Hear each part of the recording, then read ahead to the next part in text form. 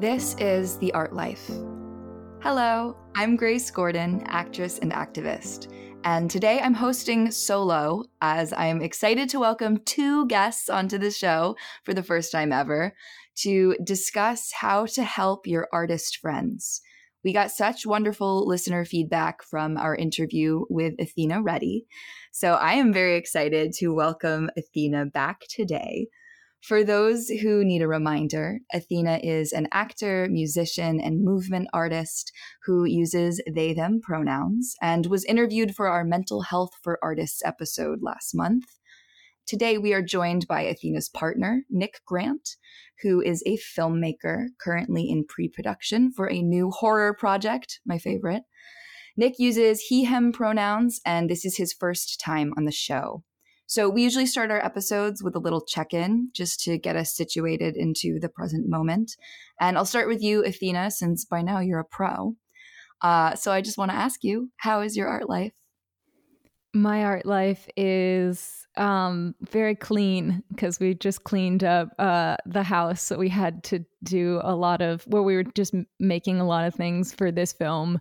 And today was just one of those days where I woke up and Nick was cleaning, and then it inspired me to clean. And now I feel like it's like you turn in a new page when you take a day to reorganize after like a process has reached a sort of period and you're ready to start the next sentence. Like that's how I feel. I just feel clean, like clearer, you know? I can like hear my minimalist, clean freak co-host Zandra listening to this episode and going, oh yes. Like I hear her in my psychic vision because I know that she would love the comment. Like it's like the period at the end of the sentence, the start of a new sentence. Oh yeah, Hello, she gets it. Yeah. Nick, how is your art life? My art life is going well.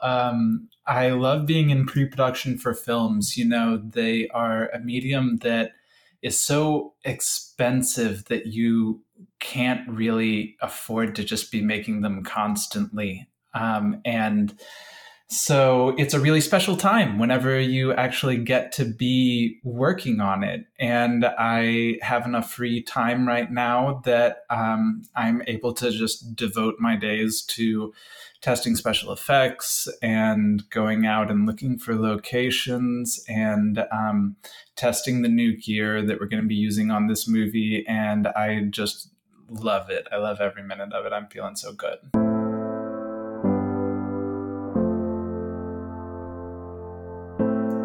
Well, I'm glad you're feeling good, and I'm glad that you brought up the film because I definitely want to start this episode with just transparency for people listening that we are all working together on this film, and we're currently crowdfunding for some like practical effects on the film that you are working tirelessly to prepare.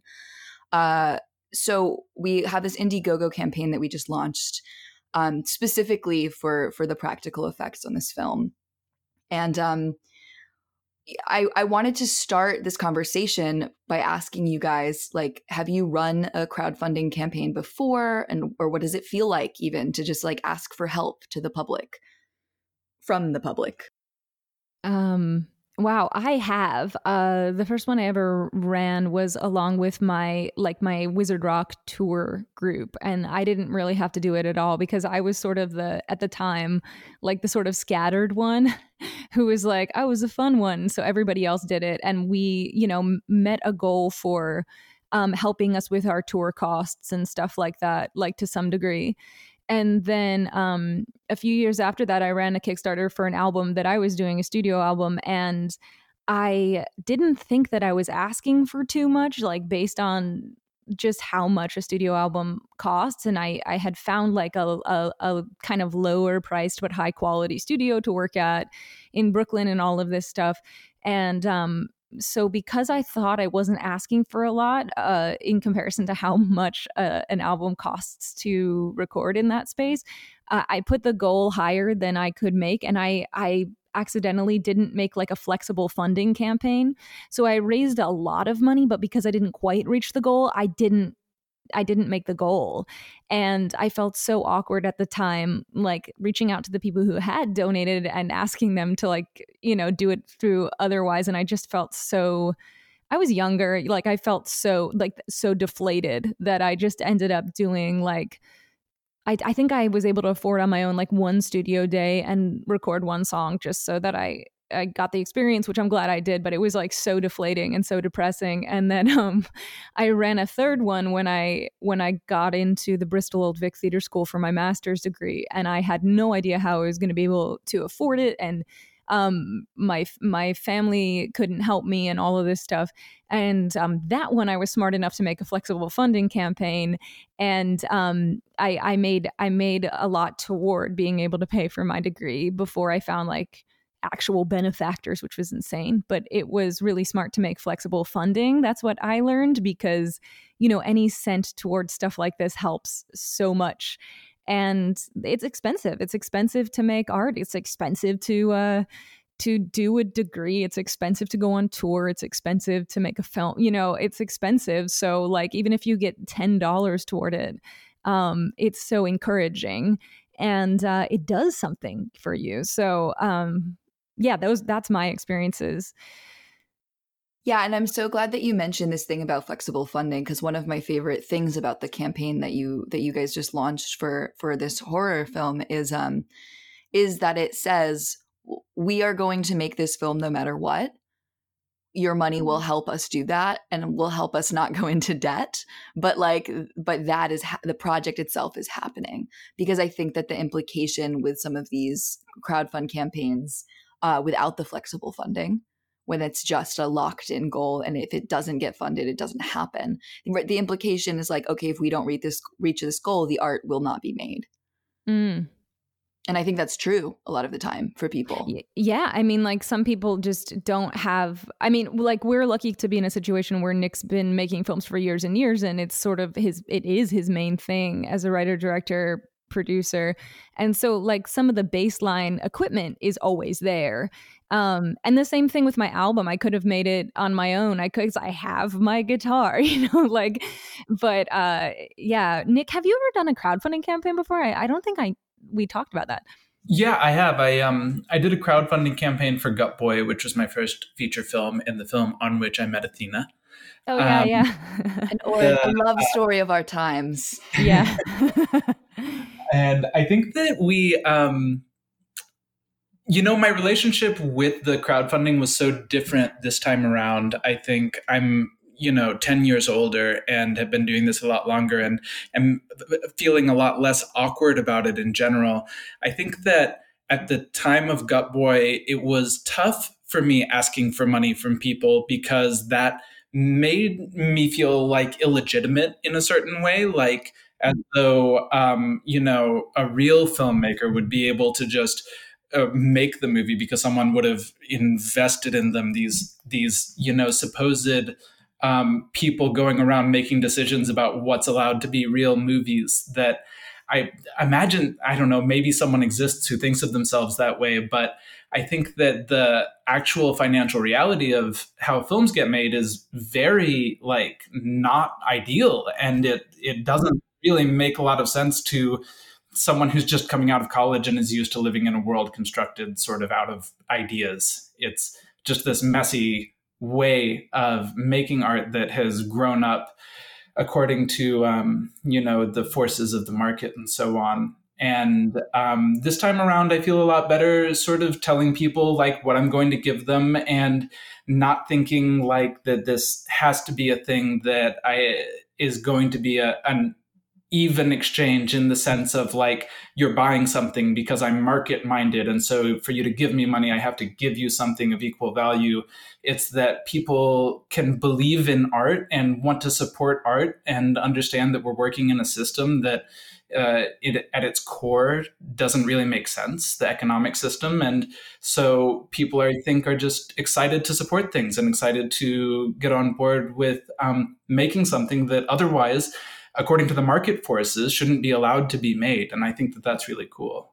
Yeah, I mean, it's like we're giving people the opportunity to support the art they want to see in the world, because the reality is that there are gatekeepers in the film industry, especially, and that there's a lot of boring art.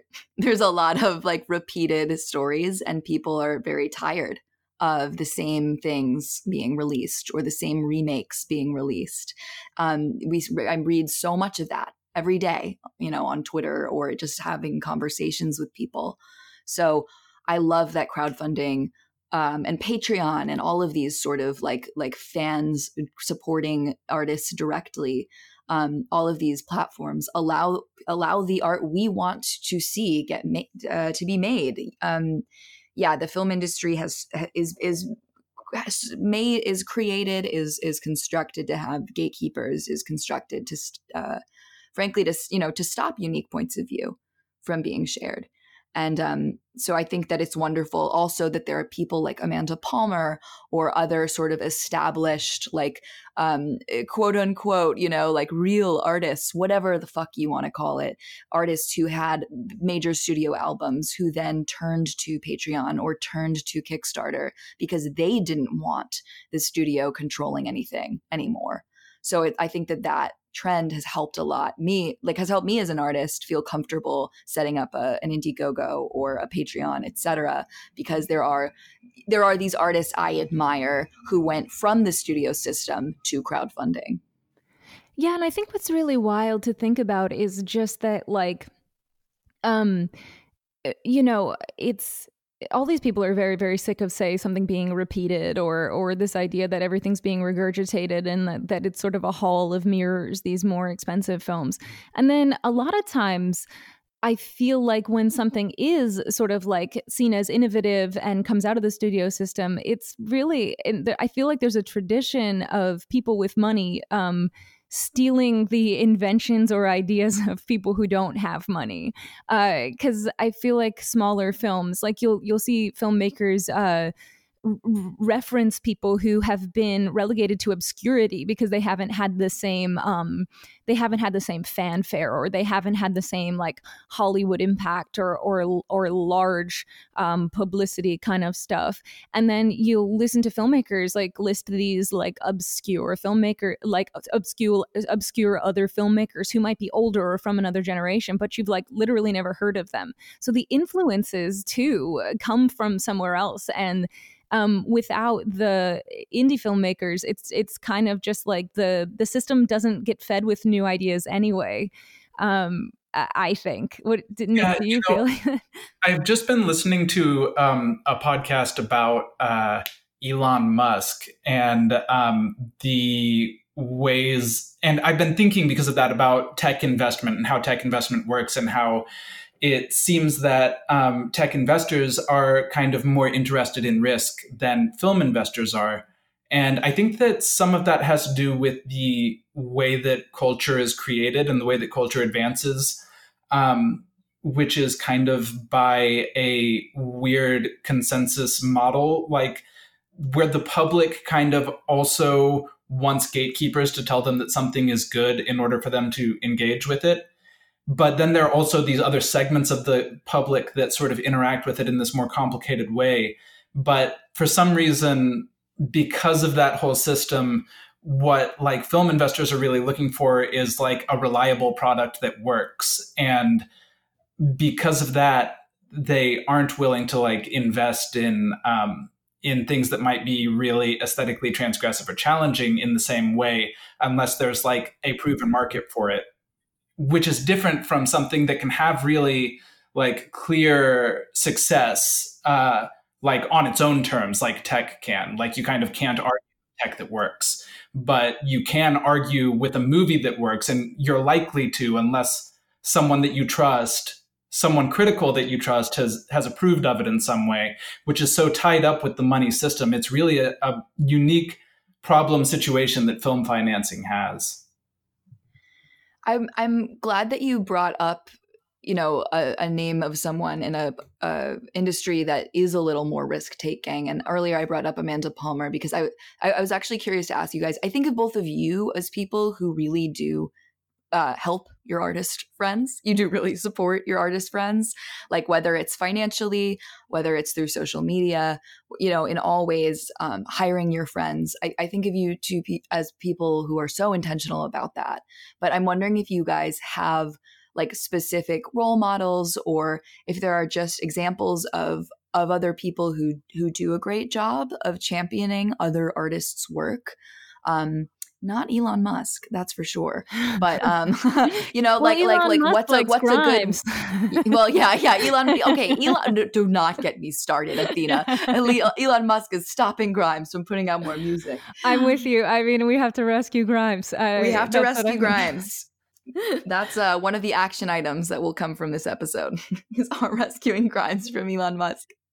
I just I've kind of noted that's something I pay attention to on social media, for example, is like really effective ways of supporting other artists. So my example would be like I have a friend named Eric Smith who's a young adult author and also agent for other writers. And a couple of years ago, he had a tweet that went like viral.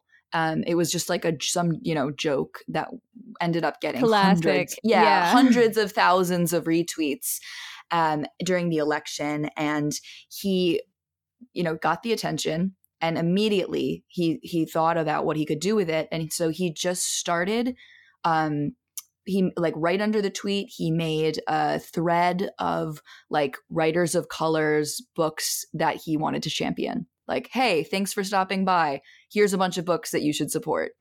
That you should buy. I've seen people do that, and it's so cool. Yeah, it's just sort of like, okay, you paid attention to me for this sort of dumb thing, but here are the people that like deserve this level of retweeting or attention or whatever it is. I mean, it was just such an immediate instinctual response in such a practical, like easy way. He was like, oh, I have some attention, let me share it.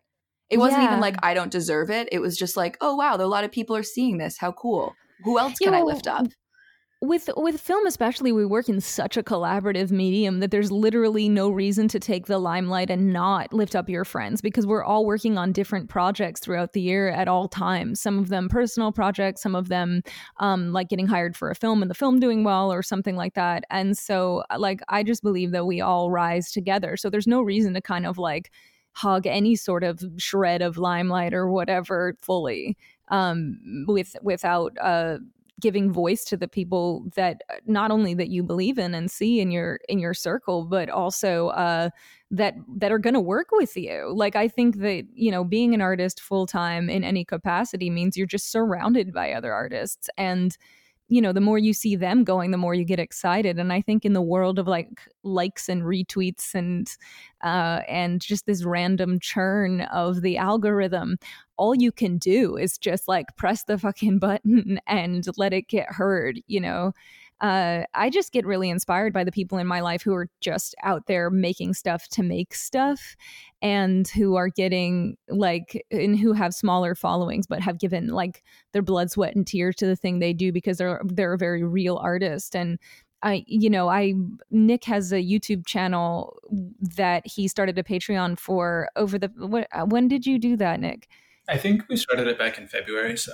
Yeah, so we started back in February, and he had this video that sort of blew up on the YouTube with the... Do you want to explain it, Nick? You mean like the content of the video? Or like the content of your channel and the concept?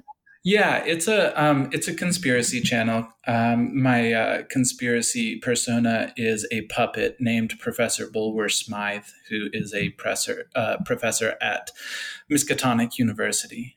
And it tries to sort of rescue conspiracy theory, which I think was a very fun genre of intellectual endeavor before the recent presidency.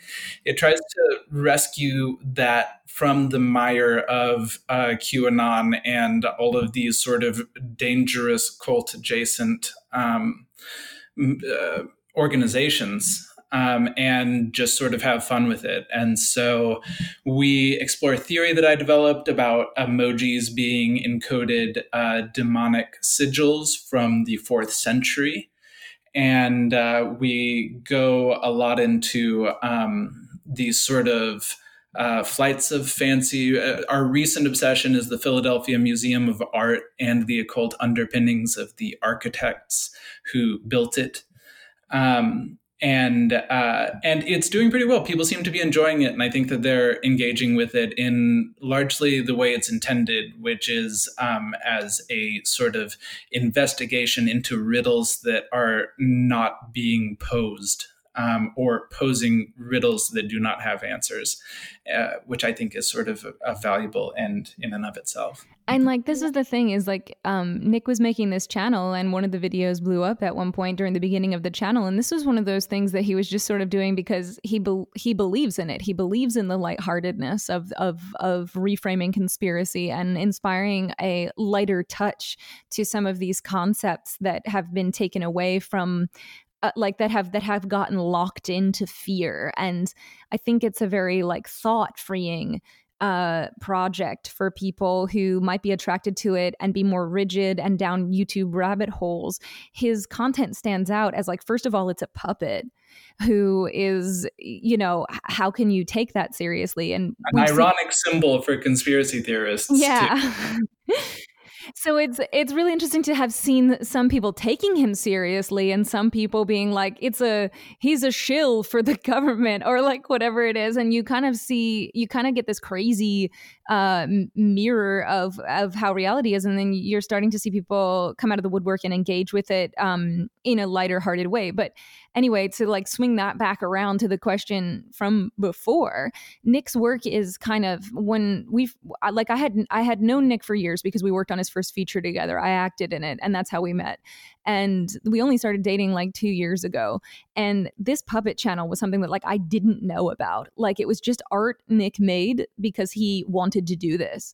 And like it's funny how the way the internet works, the way that attention works on the internet and the economy of attention works, this is, you know, it had its own little spike and everything, but this was art someone made just because they wanted to make it. And that's what I try to surround myself with in my internet feeds and that kind of stuff. Because like, you know, the Loki show is already getting like voice and press and it's filling your timeline if you enjoy comic book movies. Like I think it's worth deciding online what conversations do you want to be a part of. And I think for me, it's like whoever's in my circle that is making things just to make it and making no money off of it, but it's really coming from them in a way that feels like they need to do it, and they're inspired to do it, and it's enriching their lives.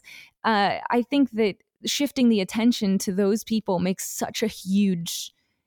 just such a huge difference. And even just, you know, likes and retweets and follows to people who like, it may not be the center of the popular conversation, but it's a new conversation to start, say on social media.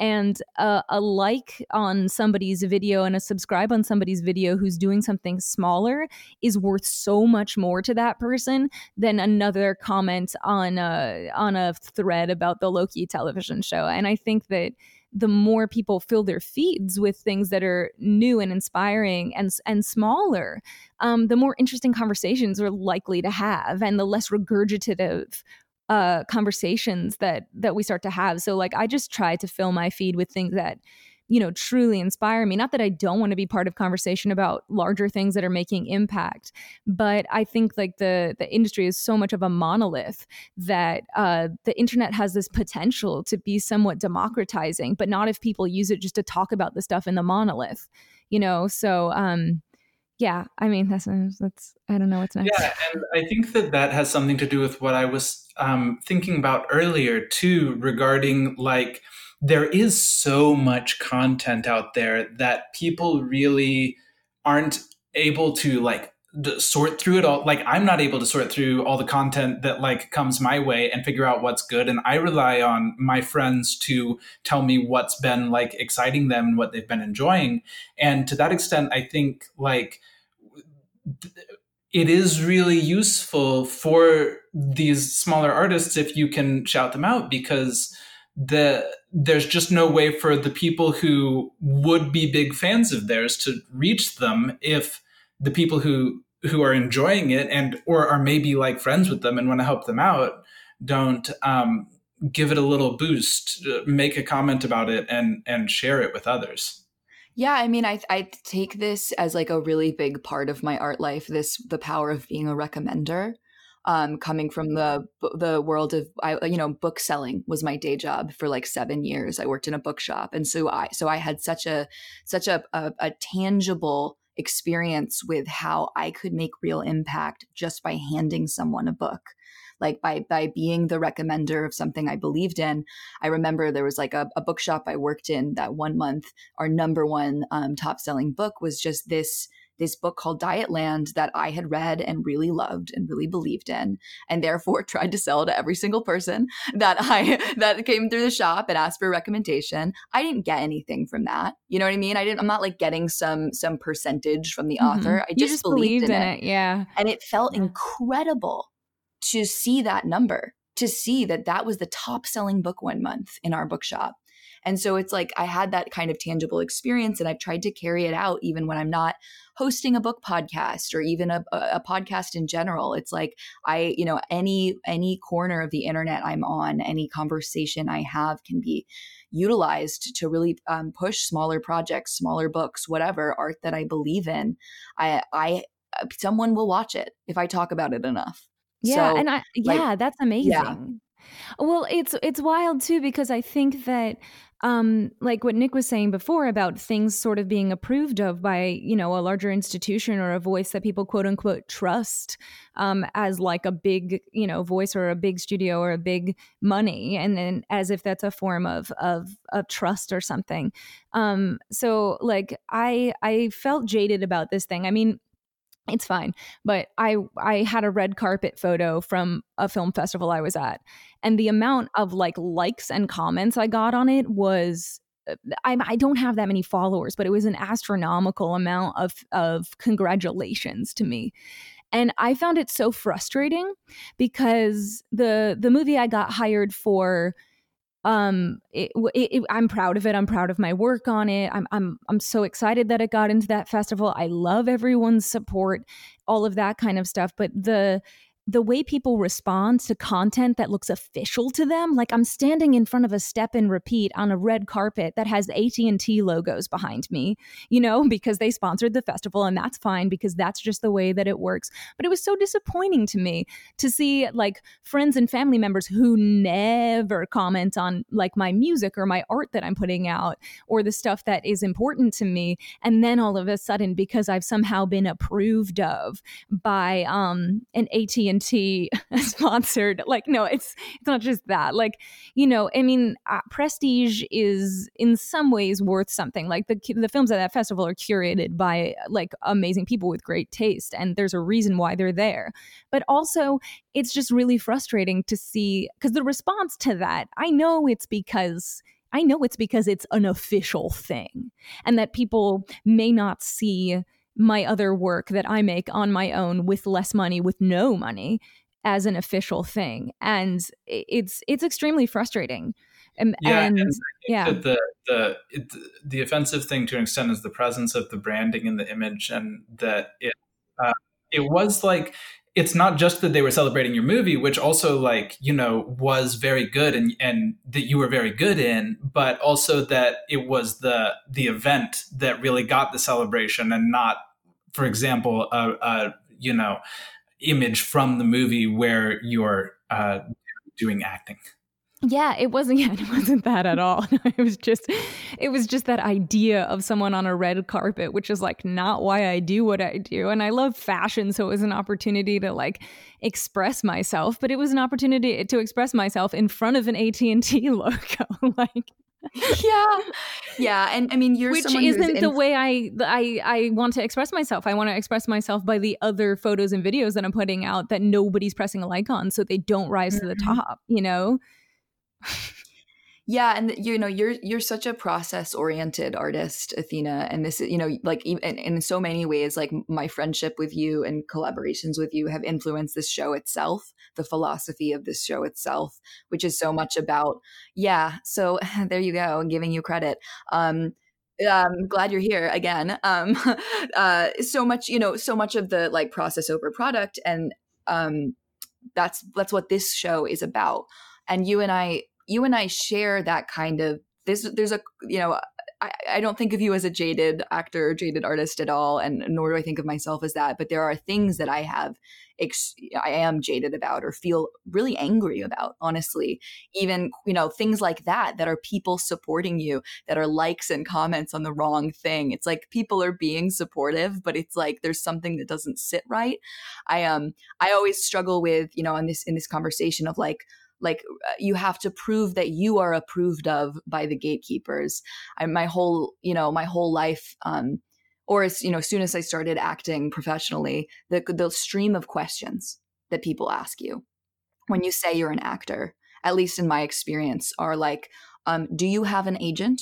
Do you have a manager? Are you in the union? And what can I see? What do I know you from? What can I see you in? Oh, I hate that. It's like, and I hate it. Like, it's horrible. Have I seen you in anything? It's like, I don't fucking know. Did you watch that reenactment show where I had a sex scene? Because I don't want you to. They gave me yes. And that line of questions, honestly, and this is my own issue. That's my own insecurity. But like that was very prohibitive to me, to making my own work, to making my own art, and empowering because you have me to make money. So also, I was thinking about, me standing in front of that AT&T step and repeat, and the people I made the movie with, the filmmaker, he's wonderful, but he started his whole career off making commercials. Like that was his first narrative film, and so he went the avenue of doing commercials first, which gave him the financial power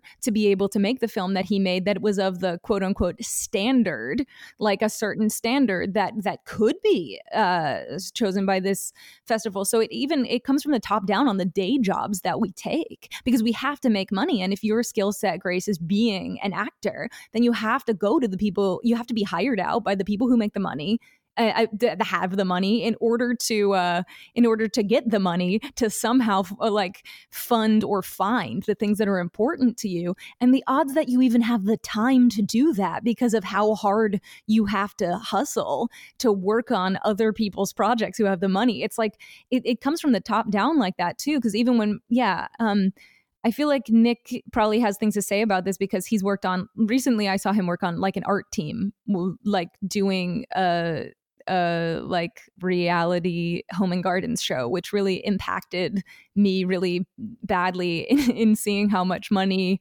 and materials are wasted on things.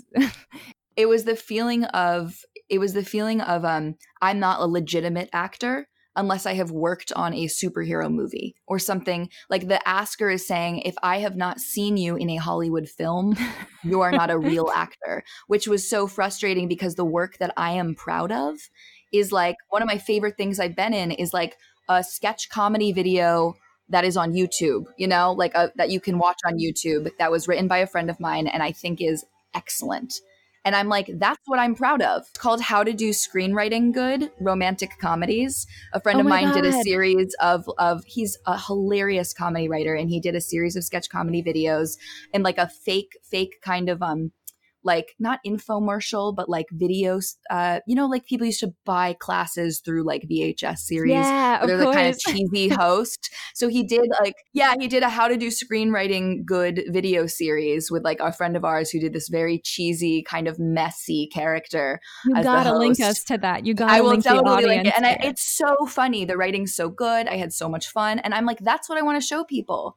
I don't, because I feel like what would be great is that if you linked our least viewed favorite projects in the description of this video. I love that idea. And I know like for Nick has had this experience of working on the production side of home and garden shows or reality shows. He has so much experience working do you do art? What do you do on these projects? Yeah, the recent job that I was on the art team in a home and garden show. Yeah. So you have all this experience working on the art team of these major shows, And it's like, if someone were to do your like, oh, you work in the film industry, like, what have you worked on? Give me the list. And you answered those things, they maybe know the projects and they might be like, oh, cool, you pass my standard of being a legitimate artist.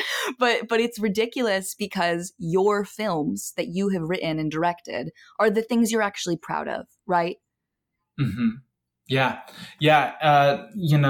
Despite the fact that like I've at this point probably earned about, 100 times as much laying down carpet for a garden show for a month than like the feature film that I spent 6 months on, and like spent a lot more than I earned in that on that show on. Like it's very imbalanced, and it's not really a system that's made to cultivate art, like produce art out of our culture. It's just a system designed to like, make money flow upward mostly. And what's infuriating is that they spent like thousands of dollars a day on flowers for that show that they threw away. And we just need a little bit of money to make this movie that we're making. And like, for me, thinking about the numbers sometimes is maddening. I like try not to do it, but like I'll think about the numbers that it takes. Like if I'm on a film set and I'm doing background work and I count the amount of background people, I multiply that, I do a ton of math, and then I try to calculate the amount of money that the stars are making, and I try to calculate how many crew members there are. It's infuriating. And I was on a film once on a soundstage where there was a big star, and she didn't want to do product placement because it was in her contract not to do product placement. And so the director, who was like a big director, just threw a line to her, and he was like, order this brand of drink, because she's at like a casino that they have built the casino in this soundstage. And I'm playing like the Caesar's Palace waitress, and I go up to her and she's just like, oh, I'm not going to do the what's it called, the name brand of the alcohol, dude. It was in my contract. Can I just order a regular whiskey?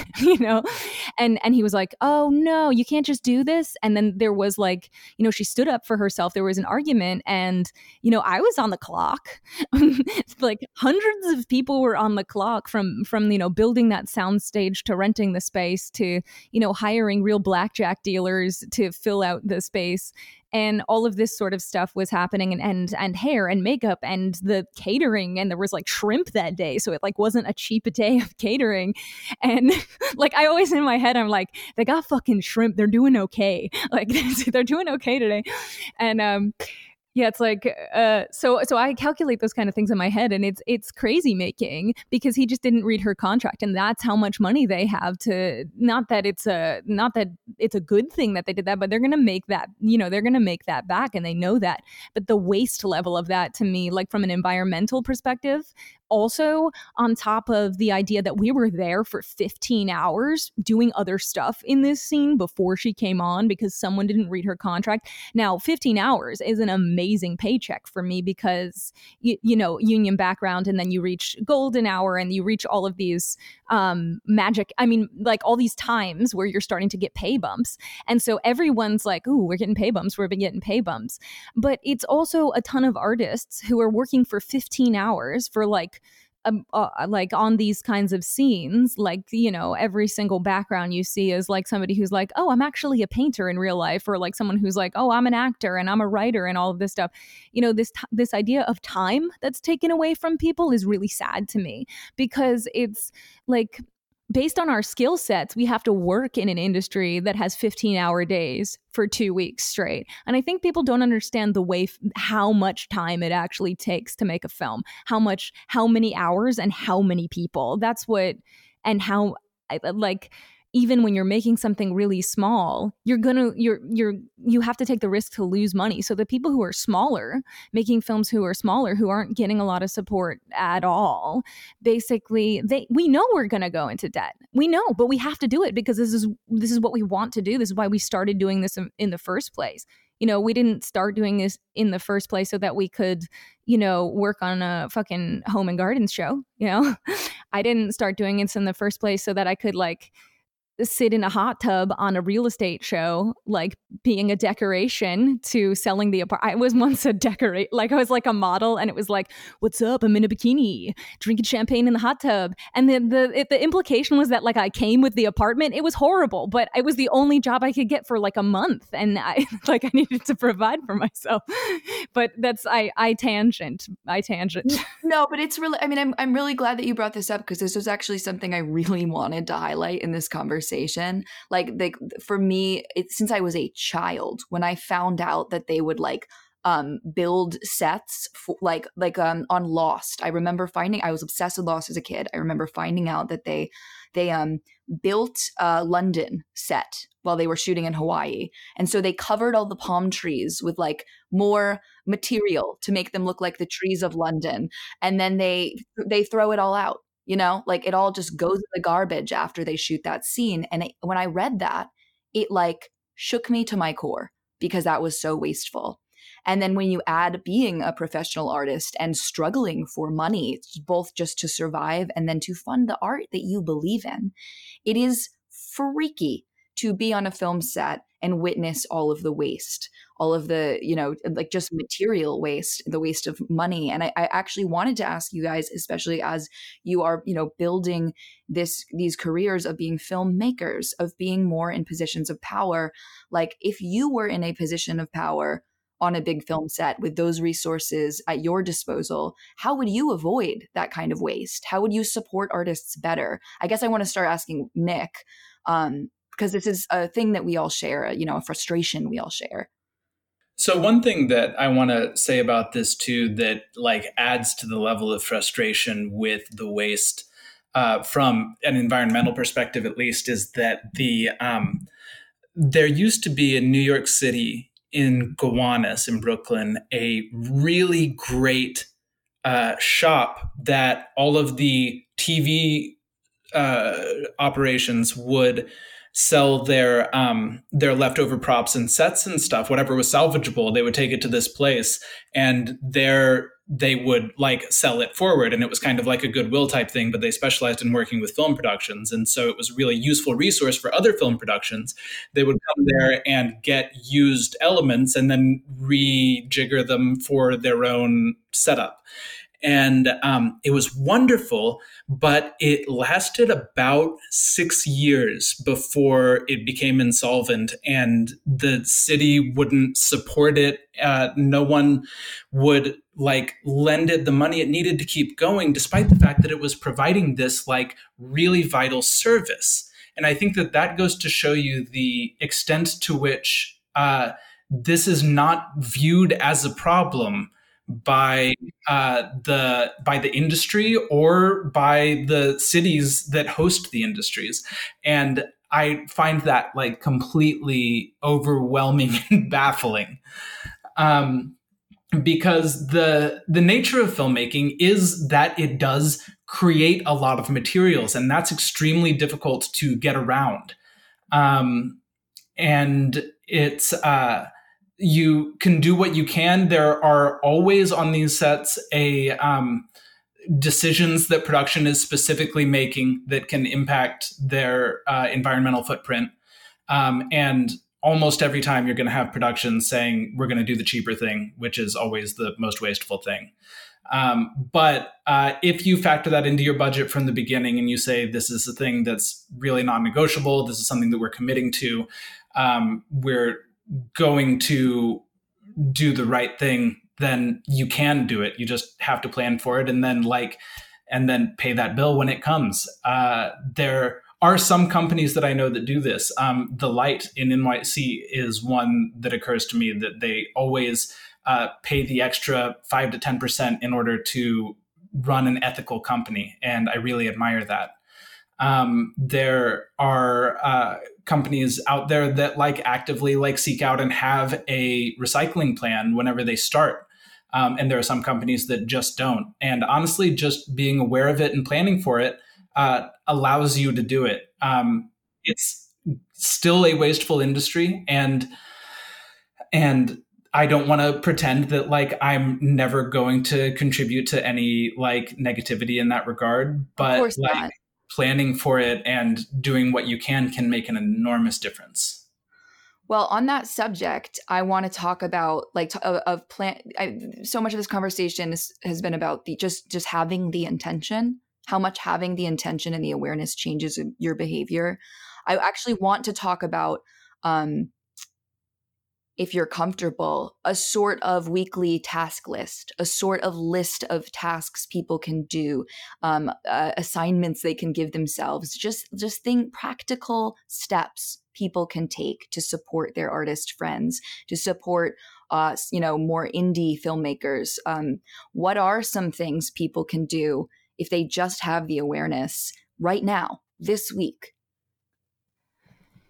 Well, I think just going to the artist you already know's social medias and boosting their signal at all is great. And I think taking this perspective of, if you like them and they're your friend and you know them, if they're even if their work isn't like what you would consider the best ever, you can support them by amplifying them, and then they can get better. I think that that's what some people don't really get. It's like, oh, my friend made a film and it wasn't great. Like my friend made a film and, I'm a really big fan of Disney Plus. So it really wasn't the standard or whatever. It's like your friends will get better if you make them louder.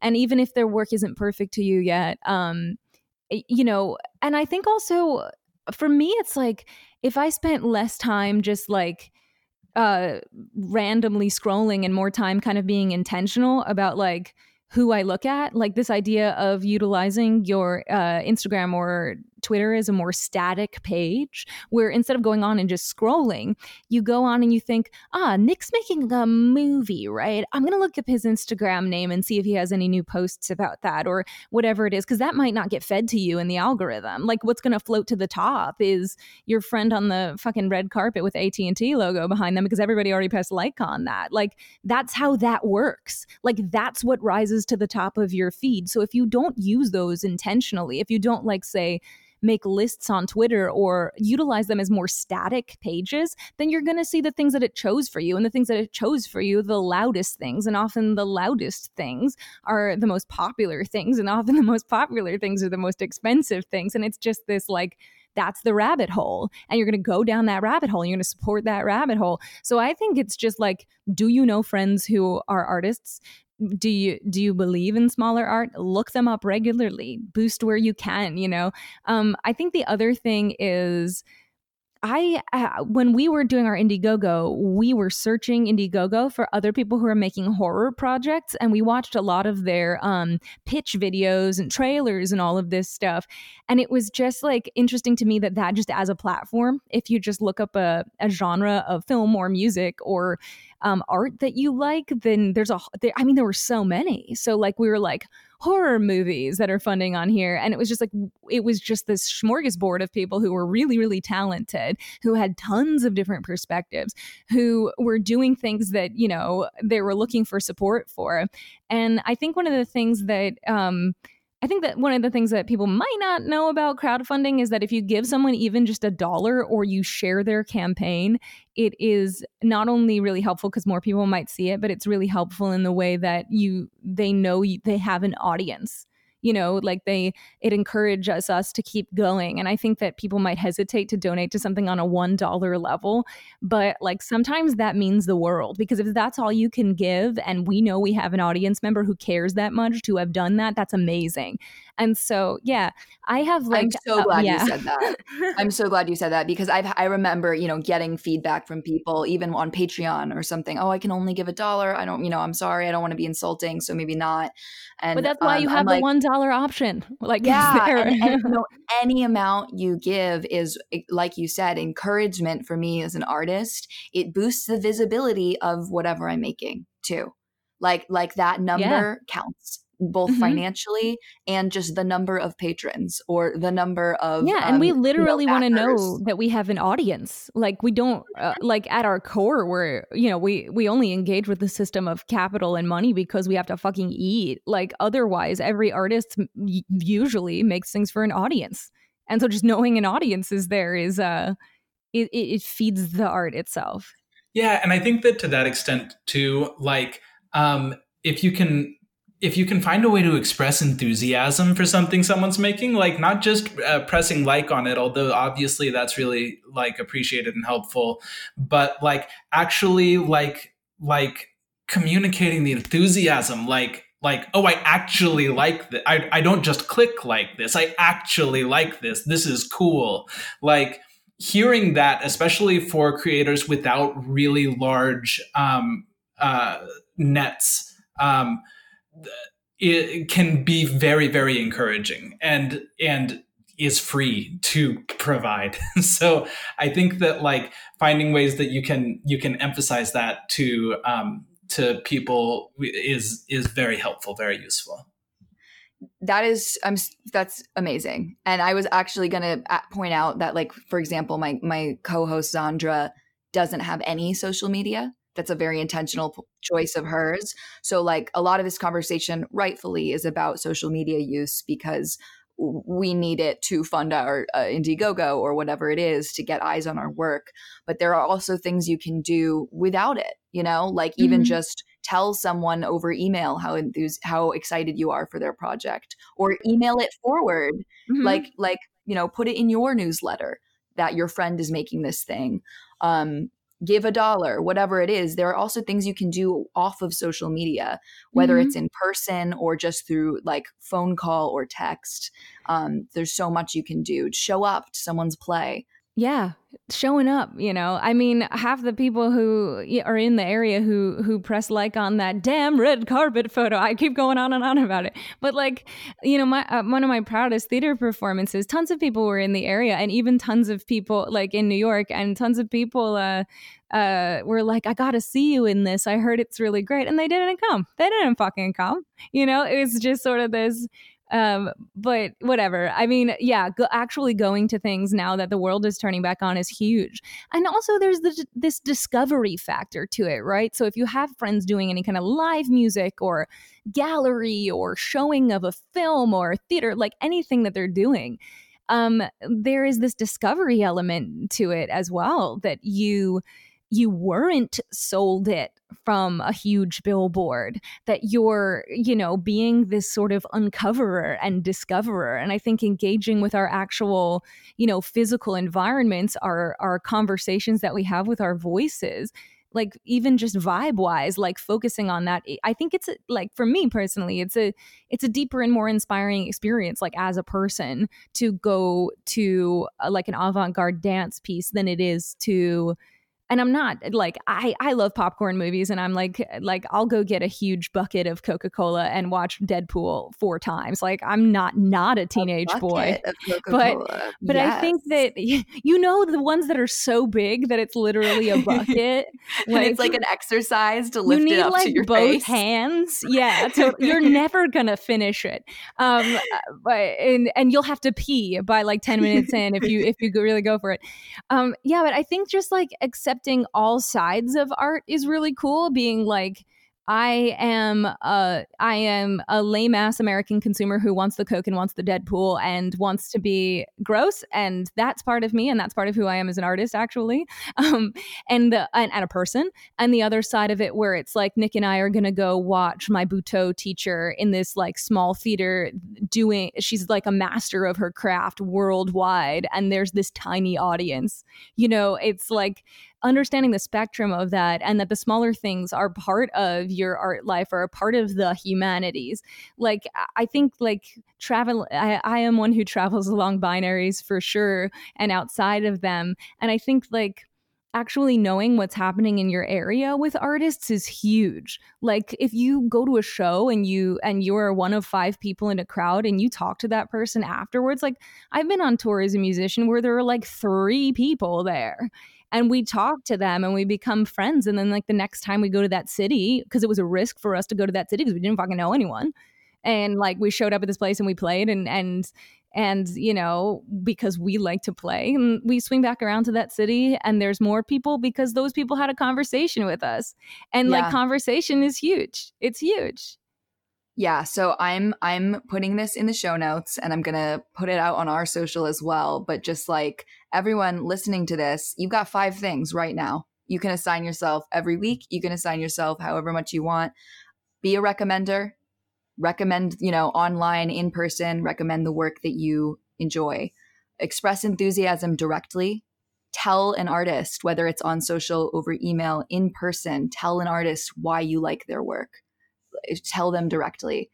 Show up in person for your hometown local things, or touring musicians who have a smaller audience. Show up.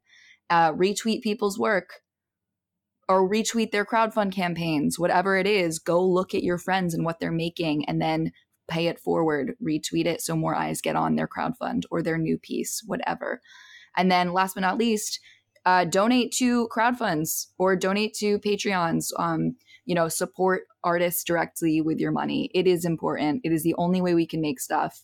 We have a crowdfund campaign that we are working on right now that you can give $1 to.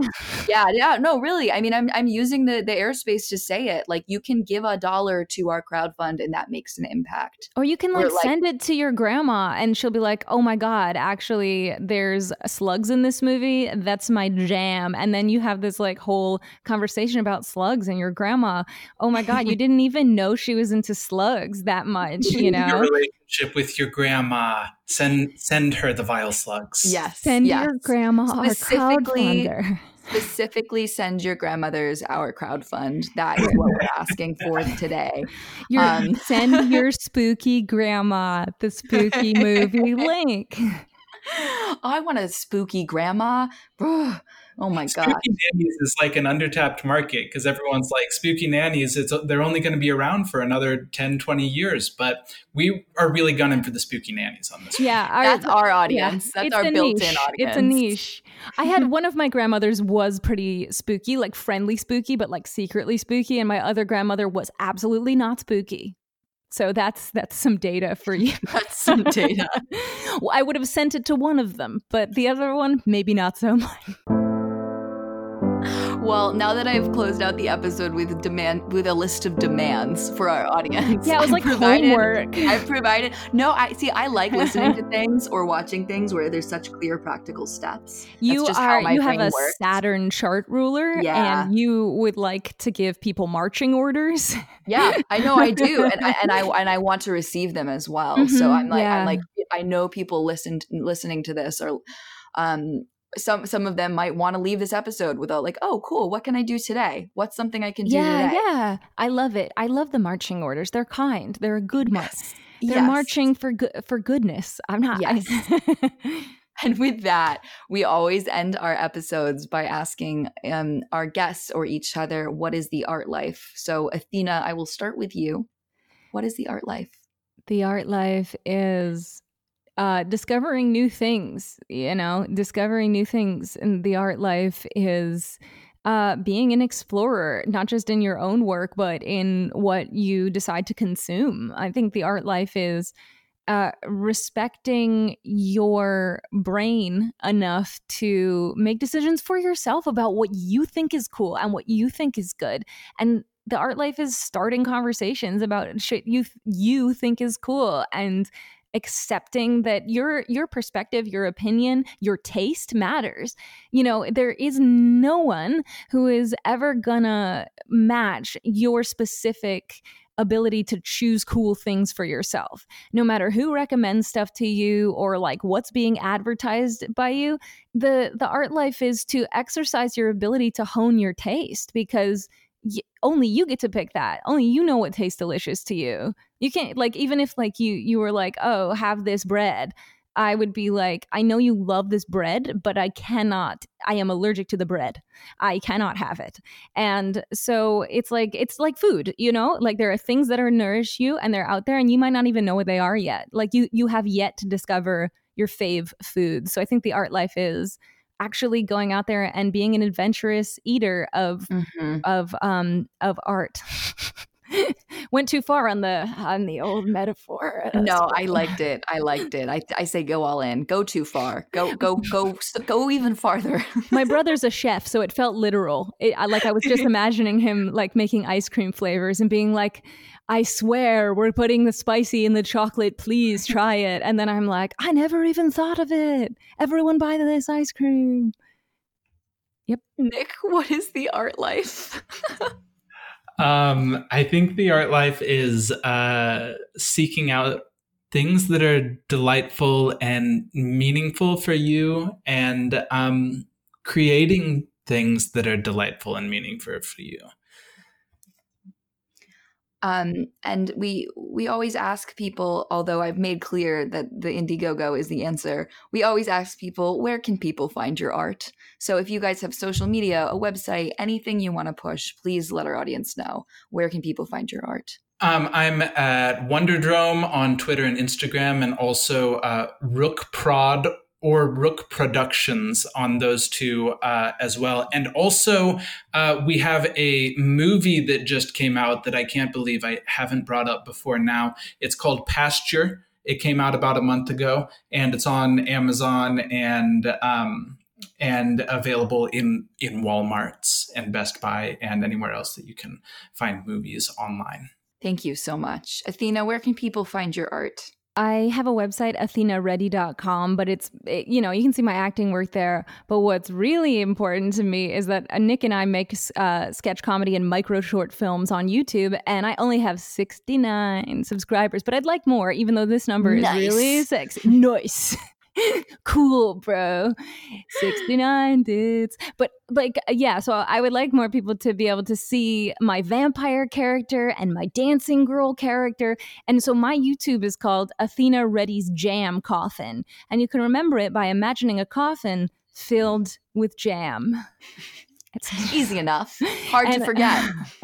And on Instagram, I am non-binary. So it's like the word non-binary, but with an M, as if it's French, but it's not even how you say it. So it's MONBINARY. That's me. We will be putting links in the show notes to all of these projects and all of these accounts. And to Grace's sketch that everyone should watch. Yes, and also, check out the show notes. Each of us will provide a little scene video or a little scene art project that we are most proud of. I love that as a challenge, and it's a perfect example of sharing the indie work we want to be seen. So with that, thank you so much, both of you, for coming on the show. This was such a great conversation, and I know this is the exact kind of thing that our audience wants to listen to. So I'm just so grateful that you came, so prepared and with so much to offer. Thank you. Thanks for having me. Thank you so much.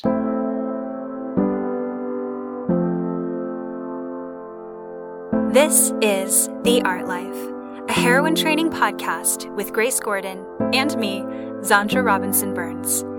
You can find us online and subscribe to our newsletter at theartlife.show. And send letters to The Art Life, care of Grace Gordon, P.O. Box number 4292, Valley Village, California, 91617. Our theme music is The Stream by Rory. Thank you for joining us.